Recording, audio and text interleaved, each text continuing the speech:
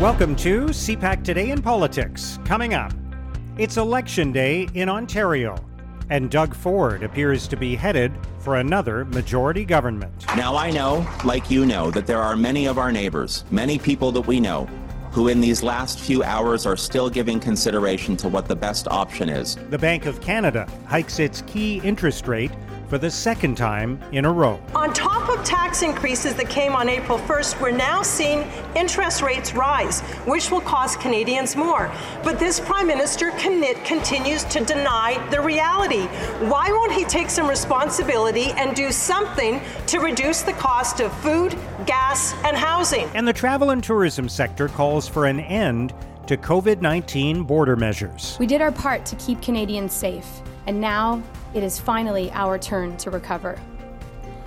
Travel is back with a vengeance, and we could not be happier. But the passenger experience at our Canadian airports is a challenge. It's Thursday, June 2nd. I'm Mark Sutcliffe.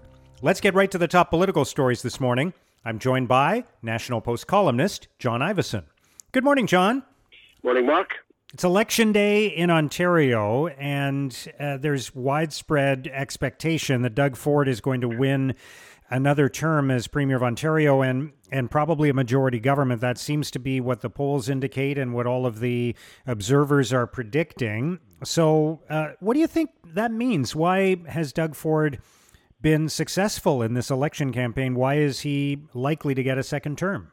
Well, I think that majority governments, by and large, unless they really screw things up, the voters are minded to give them a second term. And, you know, the opposition leaders have been pretty uninspired and peddling this line that the public is done with Doug. And for whatever reason, the public does not appear to be done with Doug. I think that PCs have run a pretty good campaign. They've kept Mr. Ford pretty much in a bubble.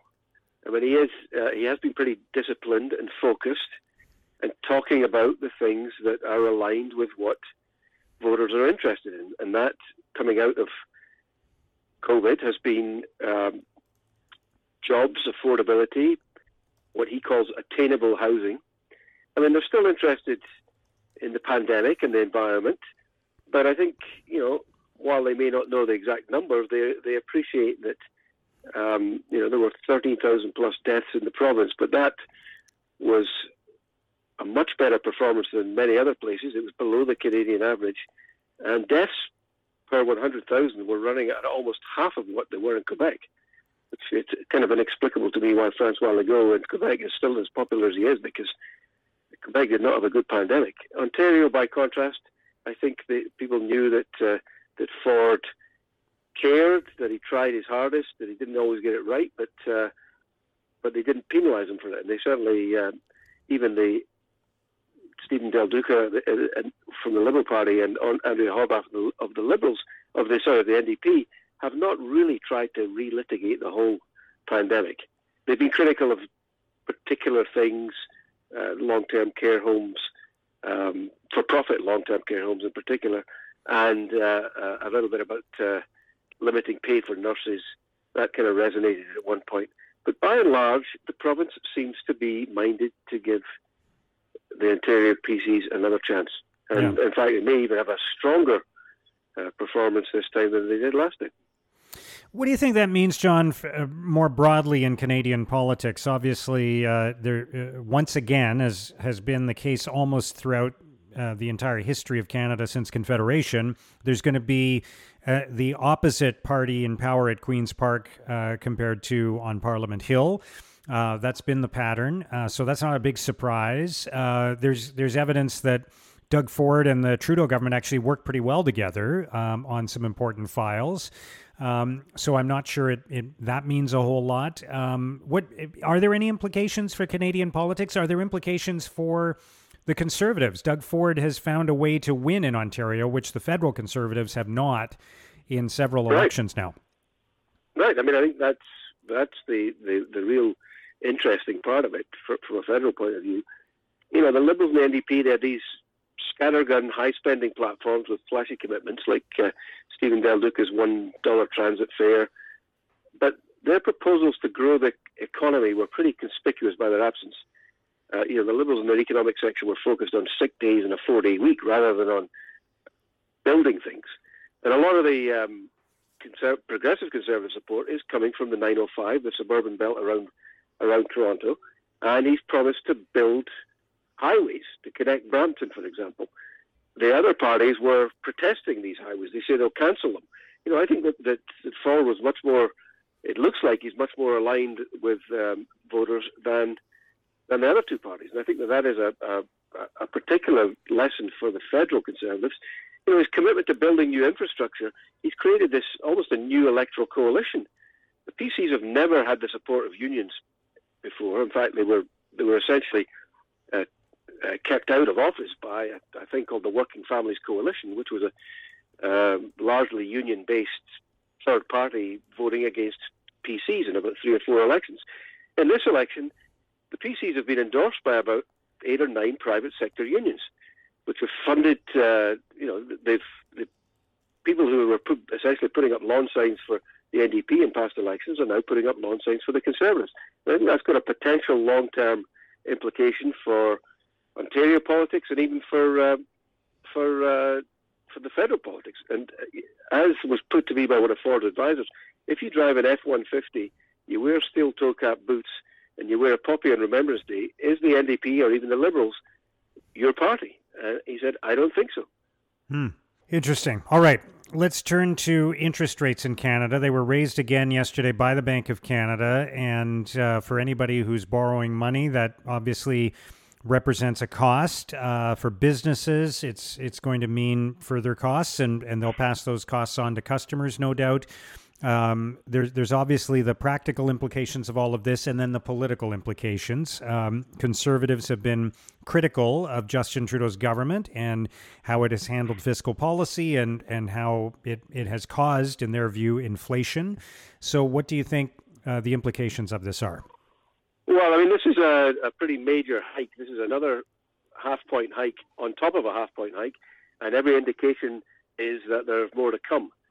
So it's a pretty steep path of higher interest rates. At the same time, I think if you're trying to get a 5-year fixed mortgage at the moment, you'll still find it's somewhere around 4.5%, whereas the average for the last 25 years has been at least a point higher than that. So we're not even back at historic levels yet. So yeah. It's people have been in a sort of fool's paradise for 2 or 3 years. I mean, I saw comments in some of the stories saying, if only I had known that rates were going to go like this, I wouldn't have fixed, I wouldn't have gone into a variable mortgage, or I wouldn't have taken out such a big mortgage. Or, well, if you were foolish enough to take out more than you could possibly afford based on the interest rates of the last couple of years, then it's on you, because this was always going to happen. I think the surprise is that it's happening so quickly, and that's in part because the recovery was much quicker than many central banks around the world, not just the Bank of Canada, had anticipated. I think in hindsight, a lot of people are now wise after the event, saying that the banks should have put up interest rates last year. And, clearly they should have done, because we're at inflation in April of 6.8%. It looks like it'll go higher again before it comes down. So it's pretty, it's going to be a huge, the combination of high inflation and higher interest rates is going to cost people a lot of money. And obviously people are not happy, and we've got populist politicians pointing the finger at governments and bank governors for making bad decisions. I think a lot of these are bad decisions in the rearview mirror. I think some of them are fair criticism. I do think that the federal government, for political reasons, was way too generous in many of its benefits over in the latter period of the pandemic. Right.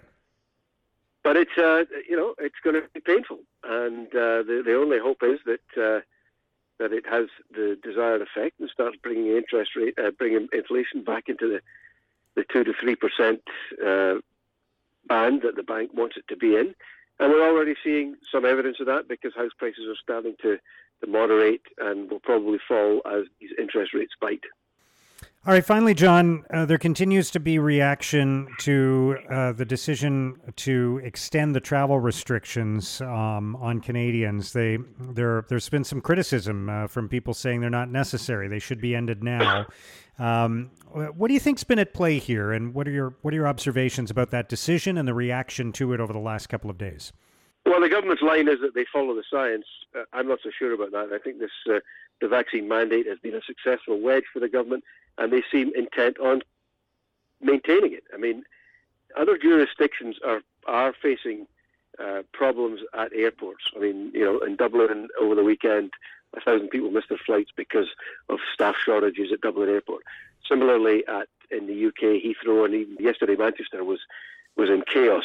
But both of those countries have ended their requirements at airports, which are proving to be a huge problem in Canada with the smooth flow of passengers. Some of the stats from April and May, let's say Pearson Airport, 2,200 planes in April sat in the tarmac for a period of time. In 1 week, 18,000 arriving passengers were held on board for longer than 30 minutes, 3,000 for longer than 75 minutes. Flights are getting cancelled all over the place. Yesterday there were flights cancelled because of not enough air traffic controllers. There aren't enough security guards. There aren't enough border services agents. And people are taking much more time to go through immigration because they have to fill in the Arrive Canada app. They have to still take random tests. And the data does not appear to suggest that this is justifiable. When I looked at COVID stats earlier in the week, the number of hospital beds occupied by COVID patients had fallen by 15% in the previous week. There were fewer than 1,000 cases officially in the country, and just one person had died. I think Canadians want these restrictions gone, and I am amazed that the government has not seen fit to lift them in June when we're entering tourist season. Ironically, this week is officially Tourist Week in Canada. All right, great points, John. Good to talk to you again. Thank you for joining us today. Thanks a lot, Mark. That's John Ivison of the National Post. The Liberals made it seem yet again like they're taking real action to keep communities safe, when in fact that is not the case. This is another failed opportunity to address a very serious issue in Canada. Now, here's what political columnists and commentators are writing about today. In an editorial, the Toronto Star argues the Trudeau government is getting it right on gun control. The Star writes, the Trudeau government, goes a common argument, is taking advantage of public outrage over mass shootings in the United States to push more gun control measures in Canada. But if it takes a jolt of outrage to get the government to act on gun violence, then so be it. It will take much more than what the government has proposed to address the kind of gun violence plaguing the streets of some cities, but that is no reason to oppose what they are trying to do with this latest effort. Nor is the undeniable fact that the government is willing to surf on public emotions generated by events in another country with very different laws. In the Montreal Gazette, Emily Nicholas considers who the spotlight is on when it comes to gun violence in Canada. Nicholas writes, Canadians who like to play backseat drivers for Americans on gun violence call out Republicans. They go after the NRA. They see where power is and focus their criticism there. In Canada, the focus tends to be on one aspect of all the different types of gun violence, incidents involving black youth. The rest is barely a headline. Where is the in-depth analysis of the people ultimately responsible for putting guns on Canadian streets? Do we analyze how they operate? Or do we prefer to only ask these questions of those who ultimately are the smallest of all players in the gun industry?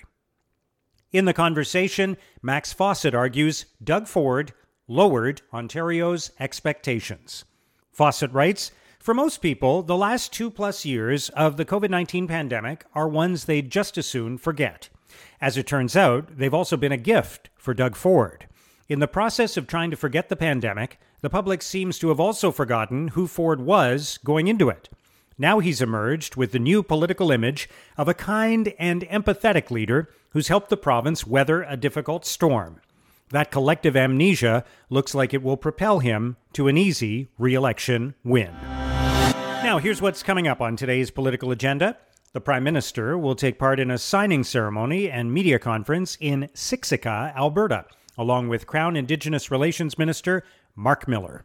Deputy Prime Minister Chrystia Freeland will have meetings with the U.S. Treasury Secretary and the National Economic Council Director in Washington. She will also attend the 68th Bilderberg meeting, an annual conference fostering dialogue between Europe and North America. And Foreign Affairs Minister Melanie Joly will meet with her counterparts from Estonia, Lithuania, and Latvia in Quebec City. And that's CPAC Today in Politics for Thursday, June the 2nd. Tune in to Primetime Politics tonight on CPAC for coverage of all the day's events. Our podcast returns tomorrow morning. Have a great day.